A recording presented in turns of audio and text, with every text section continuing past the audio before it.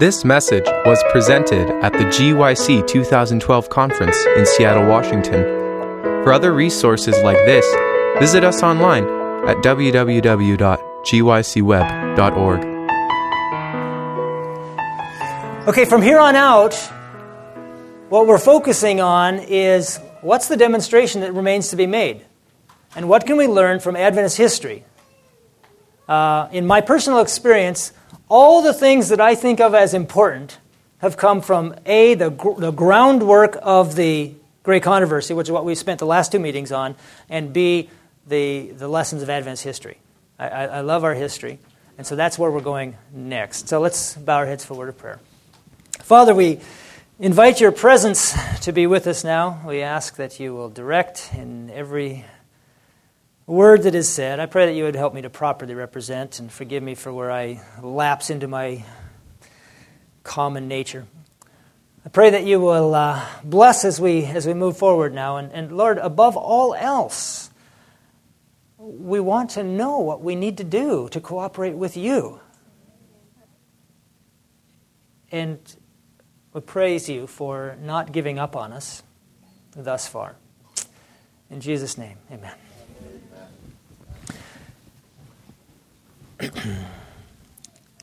Why did the loud cry only begin?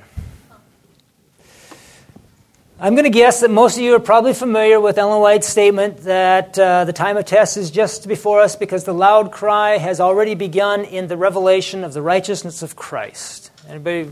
How many people familiar with that statement? Okay. What year was that? Anybody know? 1892, November 27. November 27, 1892, Review and Herald. I don't know, I'm sure I got that statement someplace coming up here, but anyhow. That has been a huge question in Adventist history. Now, some of you, if you've studied into this, I hear, some people seem to be pretty quick on that date, so that's good.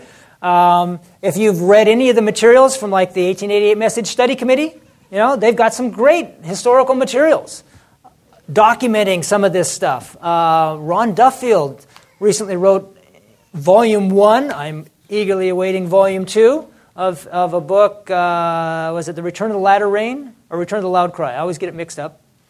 But great book. And what it's focusing on is this basic question of what happened? The loud cry had begun. But what happened?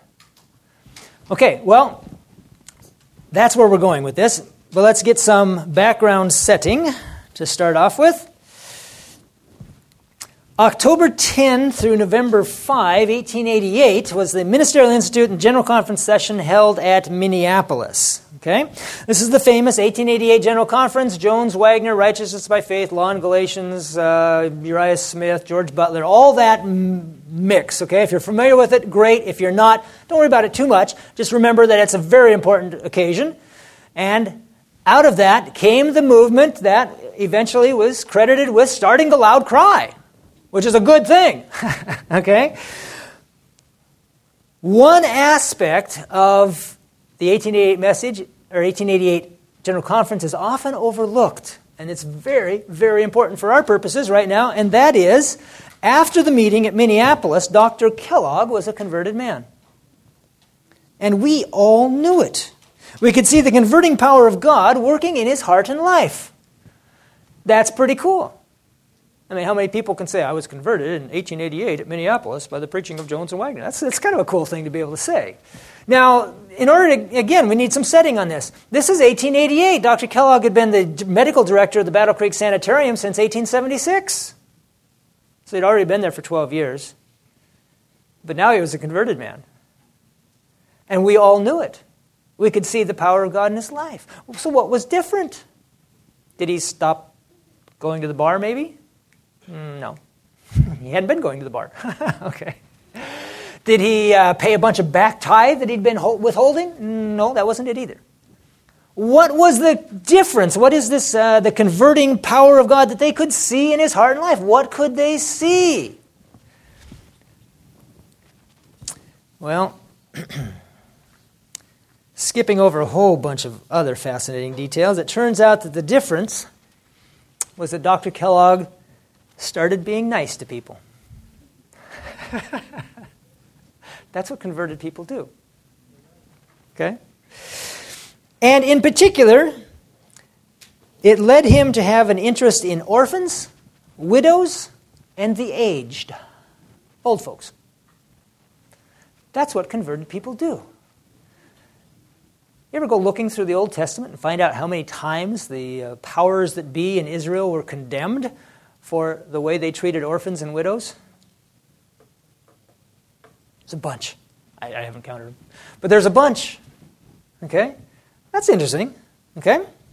Well, in the summer of 1890, just about a year and a half after his conversion at Battle Creek, okay, Dr. Kellogg was up in Michigan at Petoskey. And Ellen White was there, and he kind of buttonholed her off to one side, and he said, Sister White, what would you think about starting an orphanage? And she said, it's a wonderful idea. We're years behind in that kind of thing. Go for it. So, Dr. Kellogg had his marching orders, so to speak. The next February, 1891, you're going to have to kind of follow the chronology along with me now on this. February of 1891 was the General Conference session of 1891, okay? And Kellogg went to the session, and he made a motion that the church start an orphanage. He shepherded that thing through, and he got it passed, right? Okay, a committee was set up, and they started raising money to run an orphanage. Or at least they tried. A year later, February 1892, it had become apparent that the church just wasn't that excited about an orphanage. They'd been making appeals to the Review all year long. The second quarter of 1892, the Sabbath school offerings went towards the orphanage. It's about $7,000, which admittedly was a lot more than $7,000 would be today. But it wasn't enough to do an orphanage. So a year after they'd started the project, the committee got together and they said, what are we going to do? They had a problem on their hands because they'd announced that they were going to start an orphanage in Battle Creek. Nobody was really interested, with one major exception. What category of people would be interested in the orphanage at Battle Creek? Orphans. They started showing up. People put them on trains. They came to Battle Creek. They didn't have an orphanage, but they had orphans. So Dr. Kellogg took the orphans, and he got a little cabin out behind the sanitarium, and he took a couple of nurses from the sanitarium. He says, yeah, excuse me, ladies, but we need you out here. Please look after these kids. And so the sanitarium became the de facto orphanage when they didn't have an orphanage, but they did have orphans. Kellogg was starting to get frantic. February of 92, they took the money they had and they bought a piece of property. They didn't have any money to build anything. But they had the property and they said, God, you got to provide. I mean, we're trying to do the righteous thing. We're trying to take care of our orphans. You got to provide. Somehow move the church to a little more generosity, please, Lord. I think the Lord tried, but it didn't work. So it was that Kellogg was getting concerned. We'll hear the story a little bit later, but a non-Adventist came along in the spring of 1892 and inquired of any projects that Kellogg might have an interest in. And it ended up that she gave them $30,000 to build an orphanage. Now, if you don't understand what inflation has done to your money, build one of these for $30,000. I dare you. This was the Haskell Home for Orphan Children, and every single piece of that was paid for by this $30,000 from Mrs. Haskell, no relation to Stephen Haskell, not a Seventh-day Adventist. It was done as a memorial to her husband, who had died some year or so before, and left her a fair chunk of change. And she wanted to invest it in something that he would have appreciated, and so she put it into this orphanage project. It was pretty cool in a lot of ways. Don't have the time to explain it all. Very soon they had 100 orphans in there, and they were doing well. Kellogg didn't spend all his time on the orphanage project. In early 1892, he started the Visiting Nurses program in Chicago. Actually, you could say he started it, but it was kind of started for him, because what happened is that there was a young lady from Chicago who came up to the sanitarium with a life-threatening condition. She spent a number of a month or two or something like that in the sanitarium and very much appreciated the nursing that she received there. She was taken back to Chicago for a surgery. I don't know why they opted to have a Chicago surgeon instead of Dr. Kellogg, who was a very skilled surgeon. But for whatever reason, she went back to Chicago to have the surgery. She insisted on a Battle Creek nurse accompanying her. The surgery was not successful.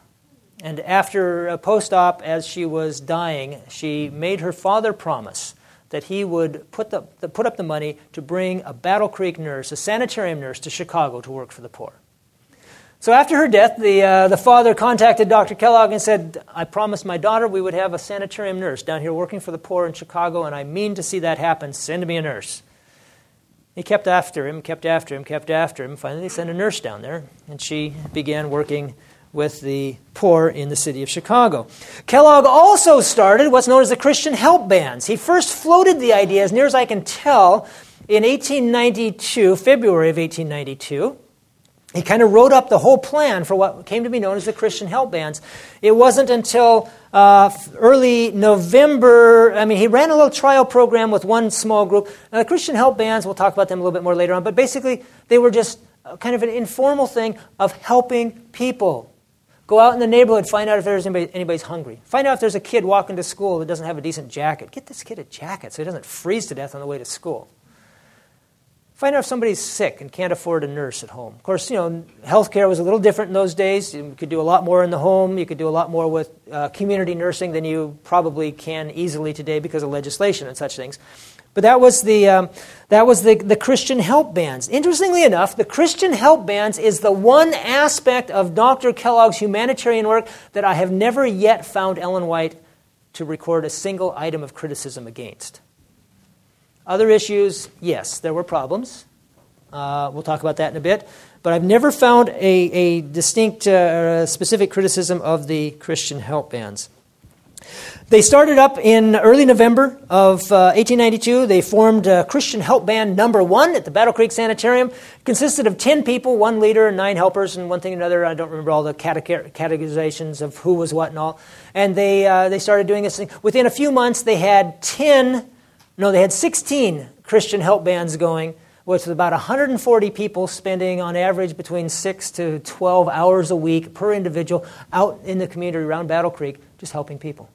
Everything from maybe dressing a sore, some poor guy's got a sore in his leg, diabetic situation or something like that, taking people food, helping people find work, whatever it was. Very practical. Splitting wood for little old ladies, right? Rake the leaves, things like that. That's medical missionary work in a broad sense. It's very important, and it's very effective in opening doors to work with people. So that's what was going on.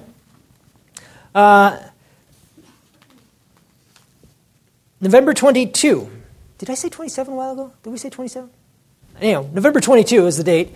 Ellen White's comment that the loud cry of the third angel has already begun in the revelation of the righteousness of Christ is published in the Review. Okay? So that's at the end of 1892. Now just kind of keep these things in mind. Okay, the orphanage starts, the money comes in for the orphanage in late spring, early summer of 92. The Christian Help Band, or the visiting nurses starts in maybe February, March of 92. The help bands are started, at least kind of the idea is floated. I've found one reproduced, retyped article that appears to be from Kellogg. I've never been able to find an original for it, but it's retyped, and it's dated February, I think it was, of 1892, where he propounds the idea for the Christian Help Bands. The real beginning kind of was actually on November 4, I think it was, in 1892. All these humanitarian, medical, missionary type things happening in 1892. November 22, Ellen White says, the loud cry has begun.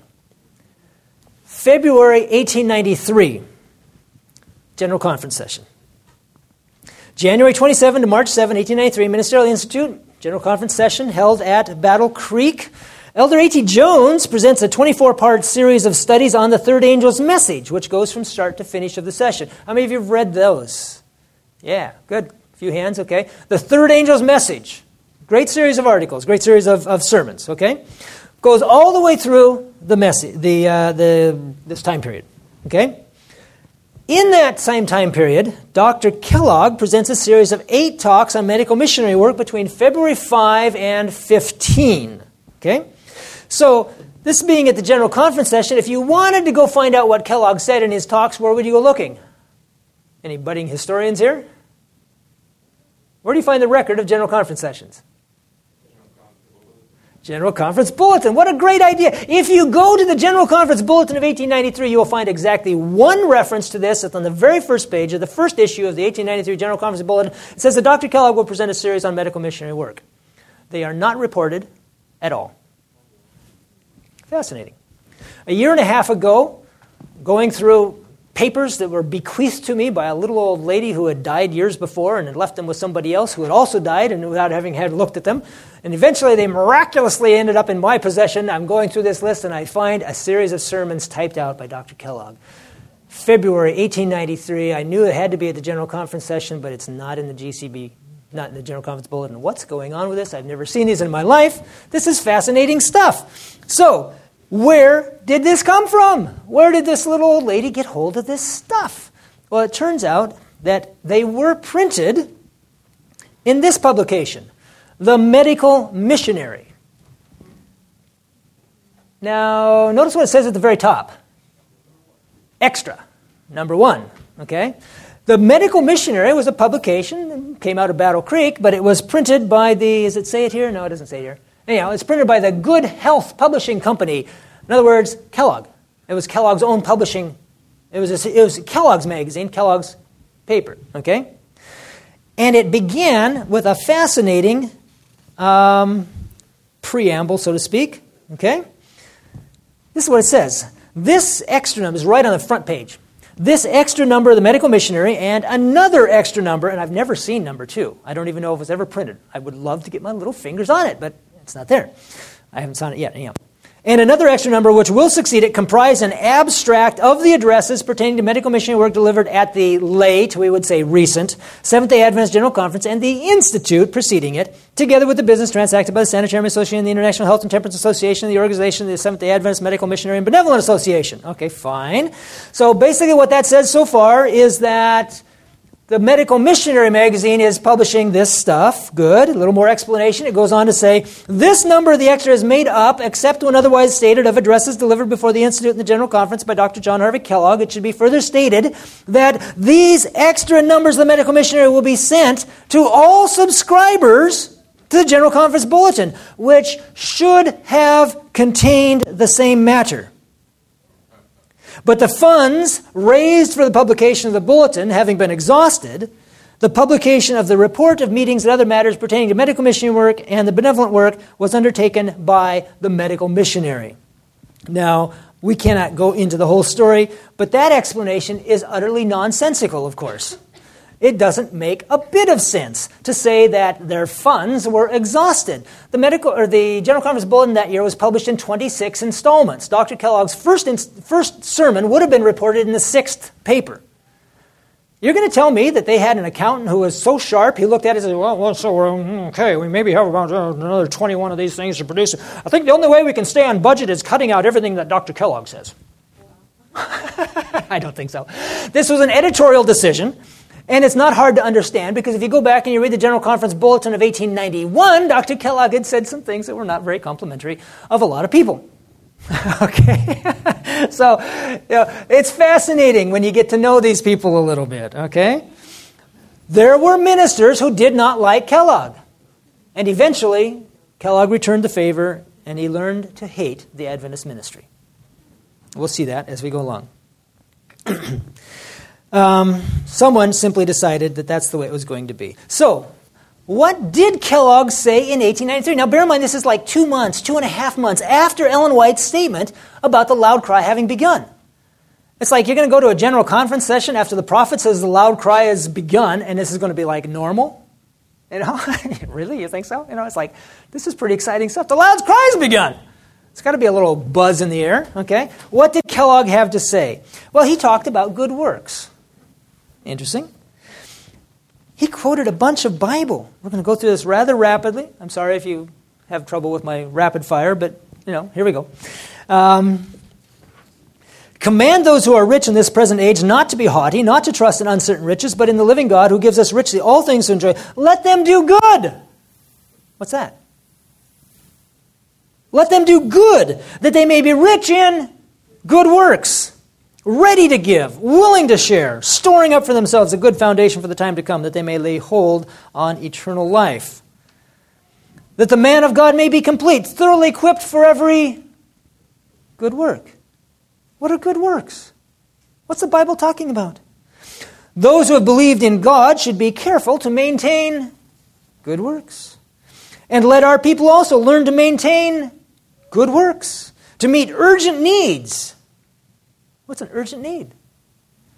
That they may not be unfruitful. That he might redeem us from every lawless deed and purify himself his own special people, zealous for good works.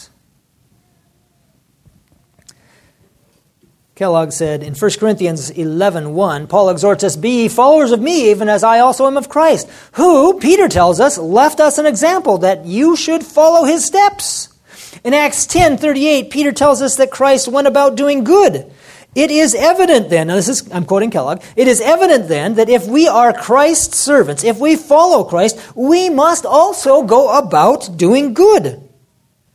We are not to wait for the opportunities for doing good to come to us, but we must go about doing good, seeking opportunities to do good, to help the needy, to bless and comfort the sorrowing, to uplift the fallen. We must search them out, not wait for them to hunt us up and move us to action by their appeals. We are not to be narrow in our charities, for Paul says to us in Galatians, "Let us do good unto all men." It is true, he adds, especially unto them who are of the household of faith. But this does not excuse us from doing good to those who are not of the household of faith, for he says, all men.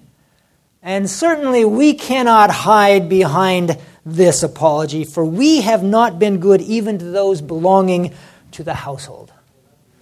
Who is he talking about? The orphans. The orphans.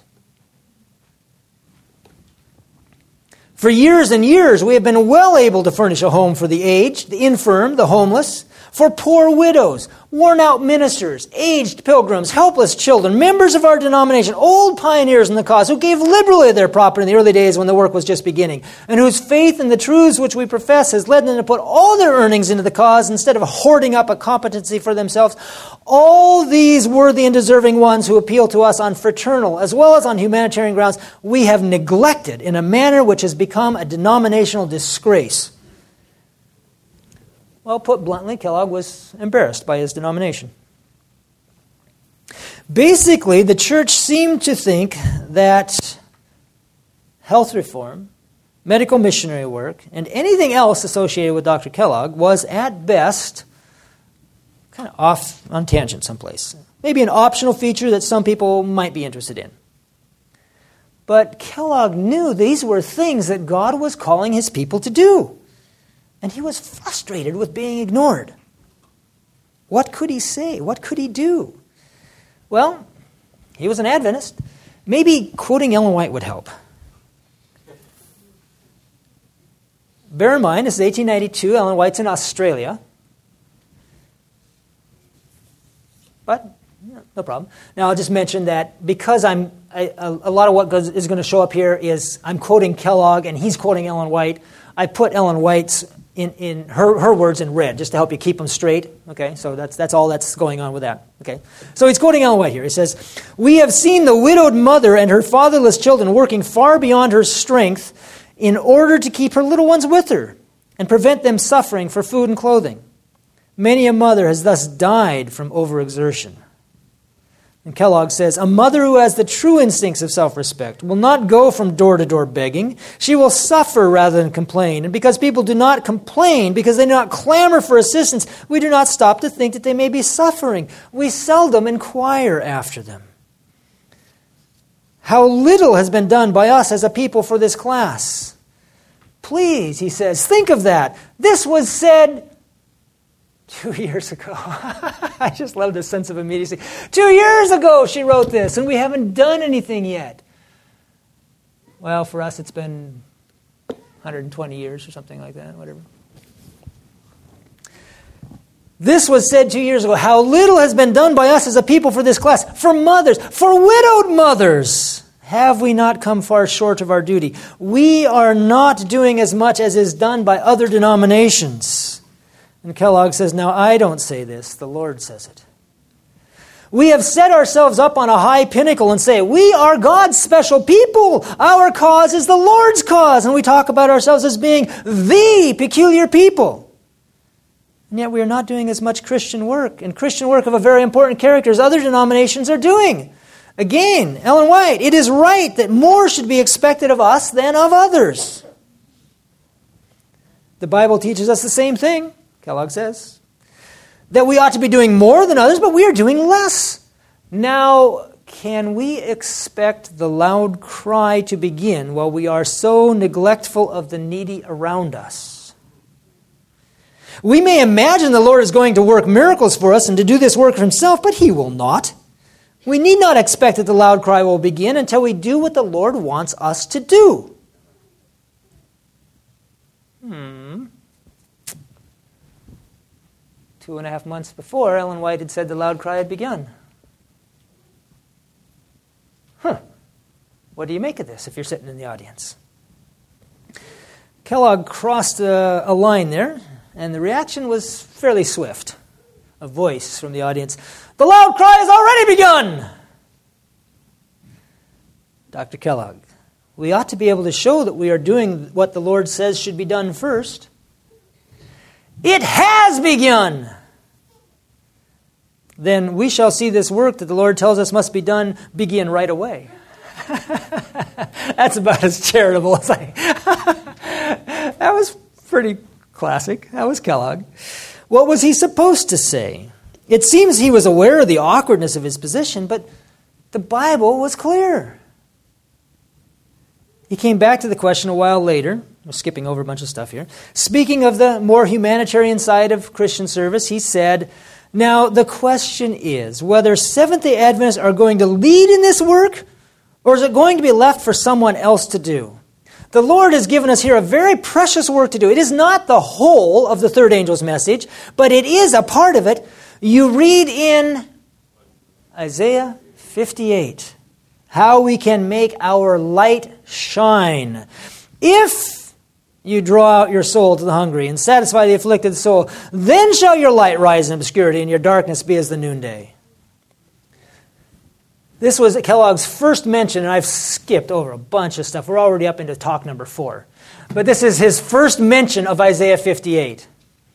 And he hammers this point home. Listen to him.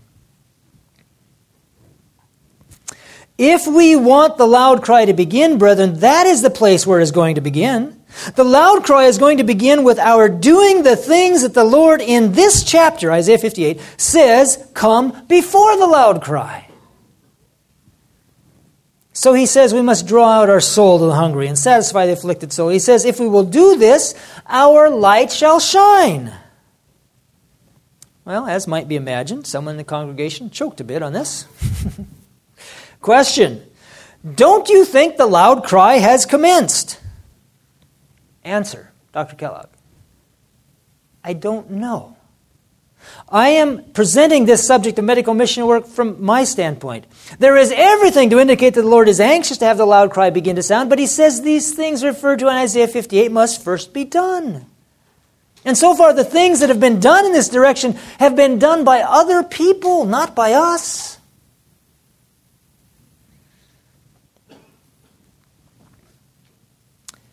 Well, the other people he's talking about would be the lady who gave the $30,000, the father who funded the visiting nurses program. Okay? So now we come to a basic question. Did Dr. Kellogg believe the spirit of prophecy or not? I mean, Ellen White said 2.5 months before the loud cry had begun, and somebody says, don't you believe it's already commenced? And he says, I don't know.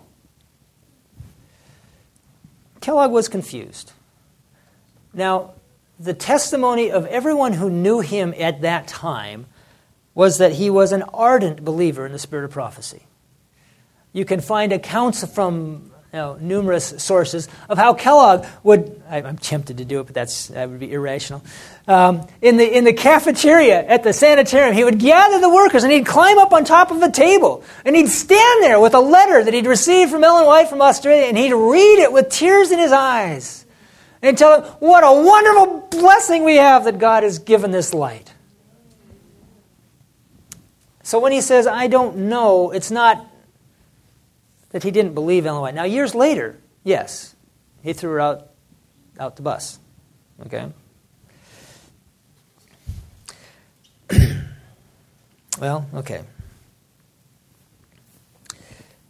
Kellogg goes on. Brother Jones may be right in thinking that the time has come for the loud cry to begin. But if the loud cry has been begun by our people, it must be because we have just begun to do a little in the way of letting our light shine. We've done so little in that way that it seems to me that before the loud cry will make any great noise in the world, we'll have to let our light shine a great deal brighter than we ever have yet done, because the works come first. The light must shine through these good works before we can be called the repairers of the breach and the restorers of paths to dwell in. For that promise comes after all these conditions, you see. And he's right. Read Isaiah 58. He says, we had a testimony over 30 years ago saying that we as a people were to rise higher and higher in this kind of work. He'd already quoted that, but we skipped over that. But it does not appear from testimonies received at different times since that one was given that we have risen perceptibly from that time until now, a period of 30 years, over 30 years. How is the loud cry going to be given through us when a large part of the denomination are 30 years behind time and sounding a note altogether out of tune? We must do the work which the Lord has told us to do and which we have left undone. We must do our duty in relation to health principles and benevolence in connection with other questions. We must heed the light and accept the whole truth before we can expect the Lord to sound the loud cry through us. Well, that's what Kellogg, and I think we have some more here, but that's what Kellogg had to say in 1893. Now we're going to back up just a little bit here and do some analysis. We looked at this passage already, but notice the highlighted portion there. If the loud cry has been begun by our people, it must be because we have just begun to do a little in the way of letting our light shine. This is as close as Dr. Kellogg came to getting a handle on the question, at least right at that time. The problem here is that Kellogg had a vision of what the Lord was calling God's people to do in medical missionary work. Just read Isaiah 58. It's all there. It really is. But he confused what was needed for the finishing of the loud cry with what was required for the starting of the loud cry. Do you follow that? Does that make any sense to you? That's kind of an important point. Maybe I'll repeat that. Okay.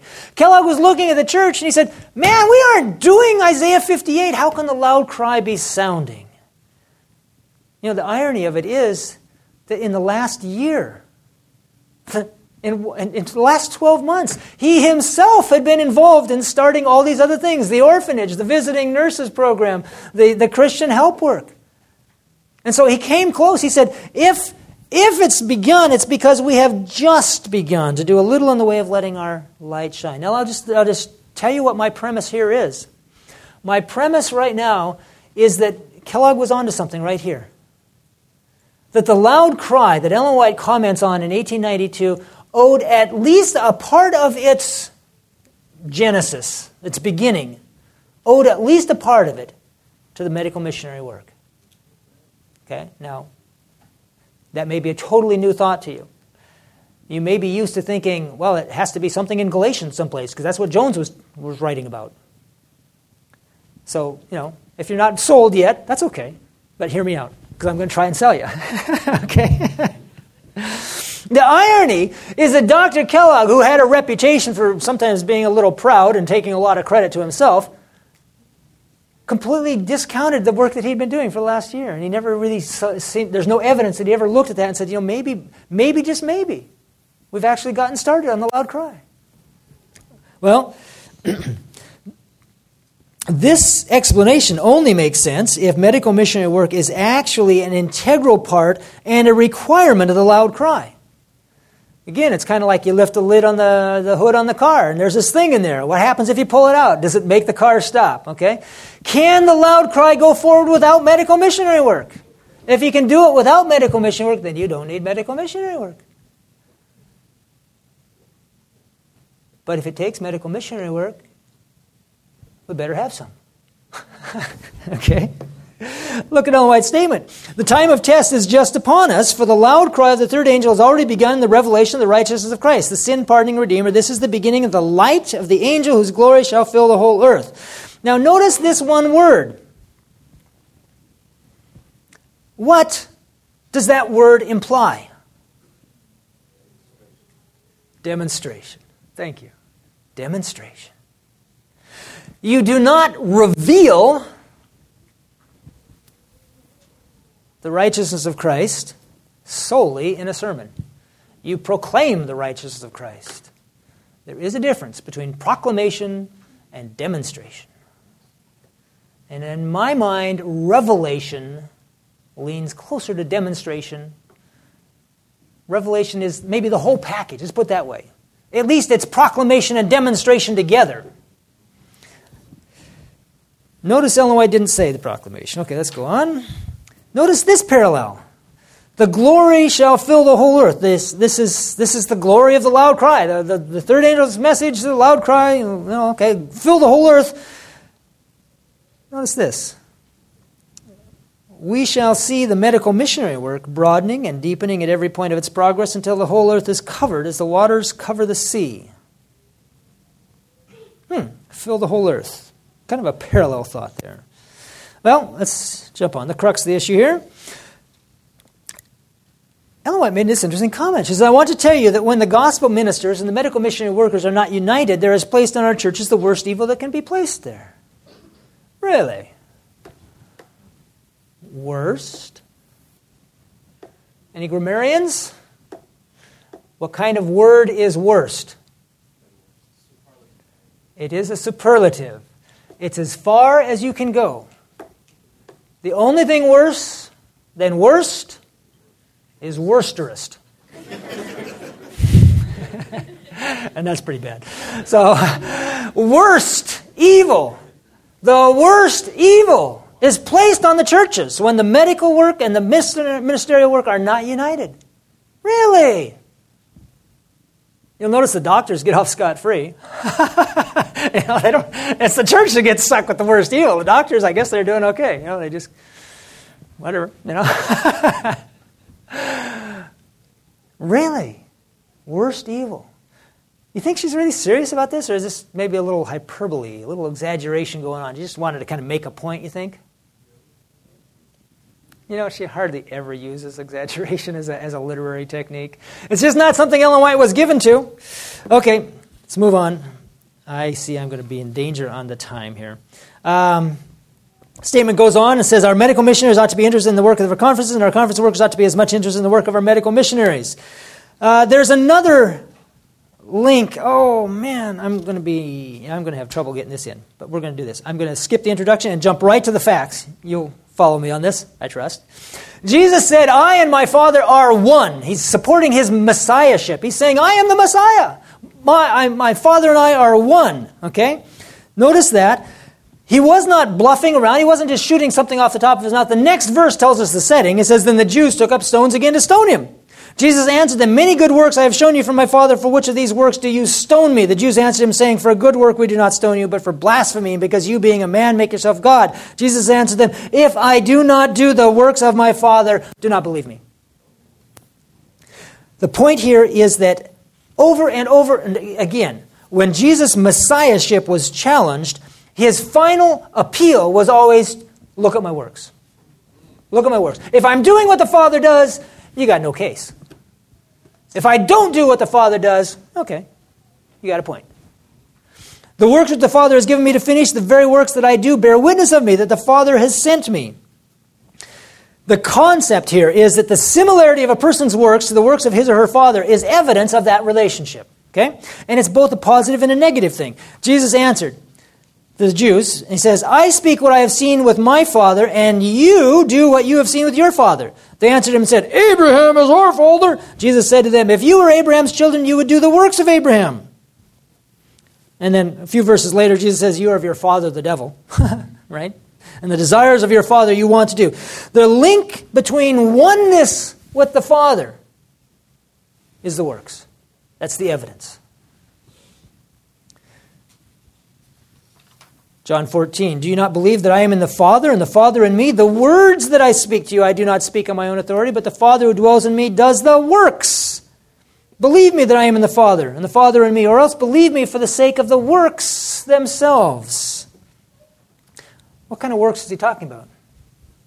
You know, when I read those verses, I used to think, okay, let's see, raising Lazarus from the dead, that's pretty impressive. Walking on water, yeah, that's cool. Feeding 5,000 people, those obvious miraculous things, the things that showed off his divinity, his miracle-working power, those must be the works he's talking about. But does Jesus ever define the works that he's talking about? It's kind of interesting. He sort of does. It comes like this in Luke chapter 7.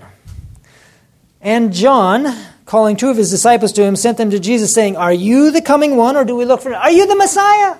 John, the Baptist, the greatest of the prophets, he's in prison now, and he doesn't understand the situation. He says, are you really the Messiah? When the men had come to Jesus, they said, John the Baptist says, are you the one? And that very hour, Jesus cured many of infirmities, afflictions, and evil spirits, and to many blind he gave sight. And Jesus answered and said to them, go and tell John the things you have seen and heard. The blind see, the lame walk, the lepers are cleansed, the deaf hear, the dead are raised, the poor of the gospel preach to them. And blessed is he who is not offended because of me. John asked, are you the Messiah? And Jesus says, go tell him what I'm doing. Go tell him my works. The evidence of Christ's divinity was seen in its adaptation to the needs of suffering humanity. His glory was shown in his condescension to our low estate. The principle of John the Baptist's own life of self-abnegation was the principle of the Messiah's kingdom. John was stunned. It had never, ever occurred to him that the Messiah would come in humility. He knew what the Spirit of God had asked him to do, move out in the desert, dress in the camel clothes. Okay. Incidentally, the locusts were not grasshoppers. Side issue. Okay. But okay. John knew what he was called to do, but that the Messiah would come and live the same way was unthinkable. I find it fascinating that to me it's just exactly the opposite. It's like, of course Jesus was patient. Yeah, people spit in his face and pull out his beard, and he takes it calmly because he's the Son of God. I mean, what would you expect? Me, I'm just a human being. Of course I'm going to duke him out. Wrong. Utterly wrong. Completely and utterly wrong. Jesus never said, okay, everyone, please notice these 6 categories of good works are the specific evidence of my messiahship. But that's what he was answering. Ellen White, I cannot too strongly urge all our church members, all who are true missionaries, all who believe the third angel's message, all who turn away their feet from the Sabbath to consider the message of the 58th chapter of Isaiah. The work of beneficence, doing nice things to people. Okay? The work of beneficence enjoined in this chapter is the work that God requires his people to do at this time. It is a work of his own appointment. We are not left in doubt as to where the message applies in the time that's marked fulfillment, for we read in Isaiah 58, they that shall be of thee shall build the old waste places. Thou shalt raise up the foundations of many generations, and thou shalt be called the repairer of the breach, the restorer of paths to dwell in. God's memorial, the seventh-day Sabbath, the sign of his work in creating the world, has been displaced by the man of sin. God's people have a special work to do in repairing the breach that has been made in his law, and the nearer we approach the end, the more urgent this work becomes. Okay, this is fine. We understand this. All who love God will show that they bear his sign by keeping his commandments. We know that. They are the restorers of the paths to dwell in. The Lord says, if thou turn away thy foot from the Sabbath, from doing thy pleasure on my holy day, and call the Sabbath a delight, then shalt thou delight thyself in the Lord, and I will cause thee to ride upon the high places of the earth. Good, good, good. We're all cool with that, but the statement continues. The next word is thus. What does the word thus mean? Therefore, because of, the logical conclusion. So what's the logical conclusion of all that? Thus, genuine medical missionary work is bound up inseparably with the keeping of God's commandments, of which the Sabbath is especially mentioned, since it is a great memorial of God's creative work.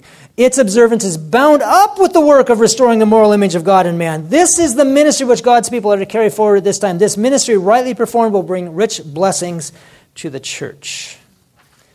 And notice this. This is a great statement.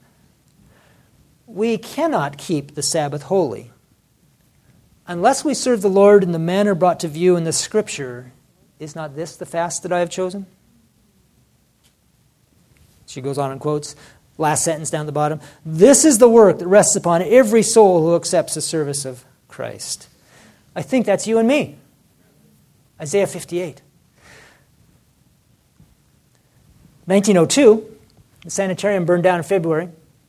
Review and Herald burned down in December. Ellen White made some interesting comments. She explicitly said that the Lord signified his displeasure by permitting the principal buildings of these institutions to be destroyed by fire. She's pointed to a number of different specific problems, and there was the publishing of infidel works, and these different problems, and she pointed to those things. But there was an interesting statement she made, and a more general statement. She says this: notwithstanding the plain evidence of the Lord's providence in these destructive fires, some among us have not hesitated to make light of the statement, they're laughing at the statement, that these buildings were burned because men had been swaying things in directions which the Lord could not approve. Men have been departing from right principles for the promulgation of which these institutions were established. They have failed of doing the very work that God ordained should be done to prepare a people to build the old waste places and to stand in the breach as represented in the 58th chapter of Isaiah. In this scripture, the work we are to do is clearly defined as being medical missionary work. This work is to be done in all places. Is not this the fast that I have chosen? Why did the buildings burn? They weren't doing Isaiah 58. Wow. And that's still a serious issue. You all understand the concept of conditional prophecy, right? Praise the Lord for conditional prophecy. Here's one I hope I never see fulfilled. The word was spoken, God will cleanse and purify his temple in his displeasure. In the visions of the night I saw a sword of fire hung out over Battle Creek. Brethren, God is in earnest with us. I want to tell you that after the warnings given in these burnings, the leaders of our people go right on, just as they have done in the past, exalting themselves. God will take the bodies next. Just as surely as he lives, he will speak to them in language that they cannot fail to understand. That's conditional. I hope I never see it. But this is serious stuff. One more quick parallel. Isaiah 58 happens to run perfectly parallel with another famous passage that Adventists sometimes talk about. Cry aloud, spare not, lift up your voice, tell my people. Beginning words of Isaiah 58. To the angel of the church of Laodicea. Here's a message to a church. They seek me daily. They delight to know my ways. They take delight in approaching God, but they fast for strife and debate and to strike with the fist of wickedness. You will not fast as you do this day to make your voice heard on high. And Laodicea thinks, I am rich and increased with goods, have become wealthy, have need of nothing. But you are neither cold nor hot, and do not know that you are wretched, miserable, poor, blind, and naked. There's the Lord's diagnosis. Here's the prescription. The fast that I have chosen. Loose the bonds. Undo the heavy burdens. Let the oppressed go free. Break every yoke. Share your bread. Bring to your house the poor who are cast out. Buy gold, white garments, eye salve. Be zealous and repent. What is the gold? Anybody remember? Spirit Prophecy defines it. Faith and love, and which takes the predominance? Love. And the result. Then your light shall break forth. Healing, righteousness shall go before you. Glory of the Lord shall be your rear guard. Light shall dawn in the darkness. The Lord will guide you. Strengthen your bones. Ride in the high place of the earth. I will come in and dine with him. I will grant him to sit with me on my throne as I also overcame and sat down with my Father on his throne. If there's really a link between Isaiah 58 and the message of Laodicea, and there's a link between Isaiah 58 and righteousness by faith, or 1888 Minneapolis, you might think that there would be a link between righteousness by faith and Laodicea. Does that make sense? Kind of put up a triangle, okay? Something like this, maybe. Since the time of the Minneapolis meeting, I have seen the state of the Laodicean church as never before. Those are just little snippets. There's a ton of things that I could go into, but I'm quickly going through this. Let the instruction be given in the 58th chapter of Isaiah be studied. Wonderful would be the results if ministers and church members would be converted and adopt Christ's manner of witnessing to the power of the Lord. What is Isaiah 58? It's Christ's manner of witnessing to the power of the Lord. Be converted. That's a good thing. Wouldn't it be wonderful if the ministers and church members would be converted? That poses a little problem somewhere along the line. Okay? Why do we have to do it His way? Oh, come on, you all know the statement. Why do we have to do it His way?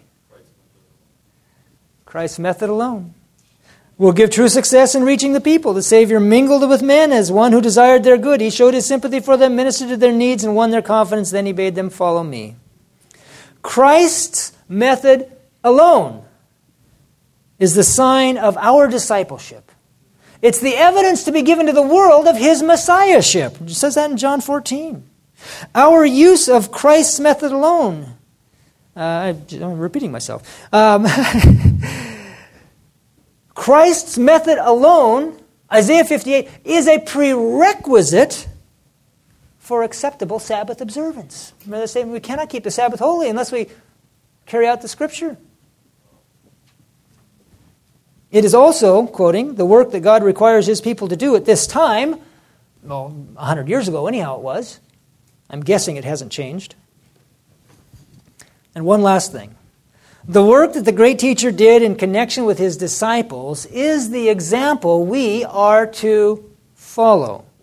It is only, how many ways? It is only by an unselfish interest in those in need of help that we can give a practical demonstration of the truths of the gospel.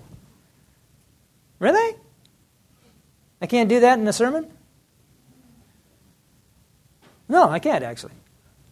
It'd be fun to try, but I can't. Do you like a challenge? Do you want a challenge in life? Here's how to find a challenge. Take something that God says can't be done and then spend the rest of your life trying to do it. There's a challenge. Or did you want one where you had a chance of success? If all you want is a challenge, God says a lot of things are impossible. And I hate to say it, but we spend a lot of time trying to do some things that God has said are impossible. The Lord will give you success in this work, for the gospel is the power of God unto salvation when it is interwoven with the practical life, when it is lived and practiced. Look at this last sentence. The union of Christ-like work for the body and Christ-like work for the soul is the. What is the? Grammatically. The definite article. It's not an a. It's not an an. It's the. It means there's one. Only one. True interpretation of the gospel. What is the demonstration that the Holy Spirit is trying to work in the church that needs to be done before the sealing can happen, before the end can come? What is the demonstration? I submit to you that it's somehow very, very closely related to medical missionary work. And we'll pick up our thought there when we go on next time. Let's bow our heads for prayer.